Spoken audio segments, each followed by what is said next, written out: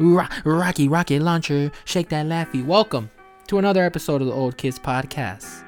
Chance the Rapper dropped a new single with VIC MENSA. It's called Wraith, and we're gonna listen to it.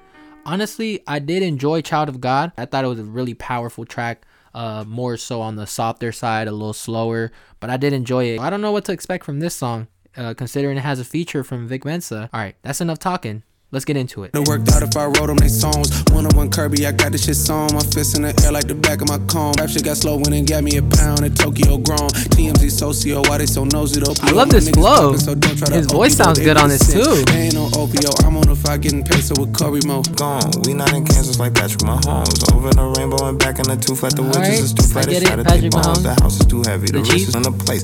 Body, the body, the body, the body, the body, the body, the body, the body. Got me ballin' like Irvin. And the world keep turning.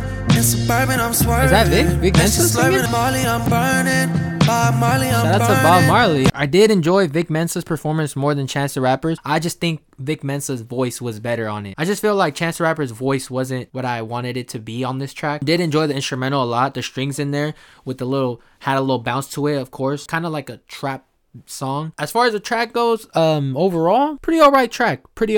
Might be checking this track out again. Maybe I need a little more time with it, but as of right now, I think it was alright. I do want to know what you guys thought about the track. How do you guys feel about VIC MENSA's feature on here? How do you feel about Chance the Rapper's performance on here? How do you feel about this instrumental?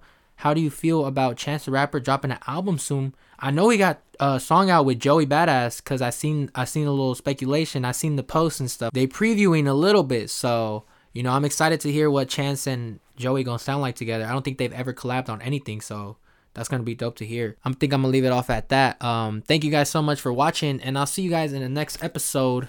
Peace. 2, 3, 4. 2, 3, 4.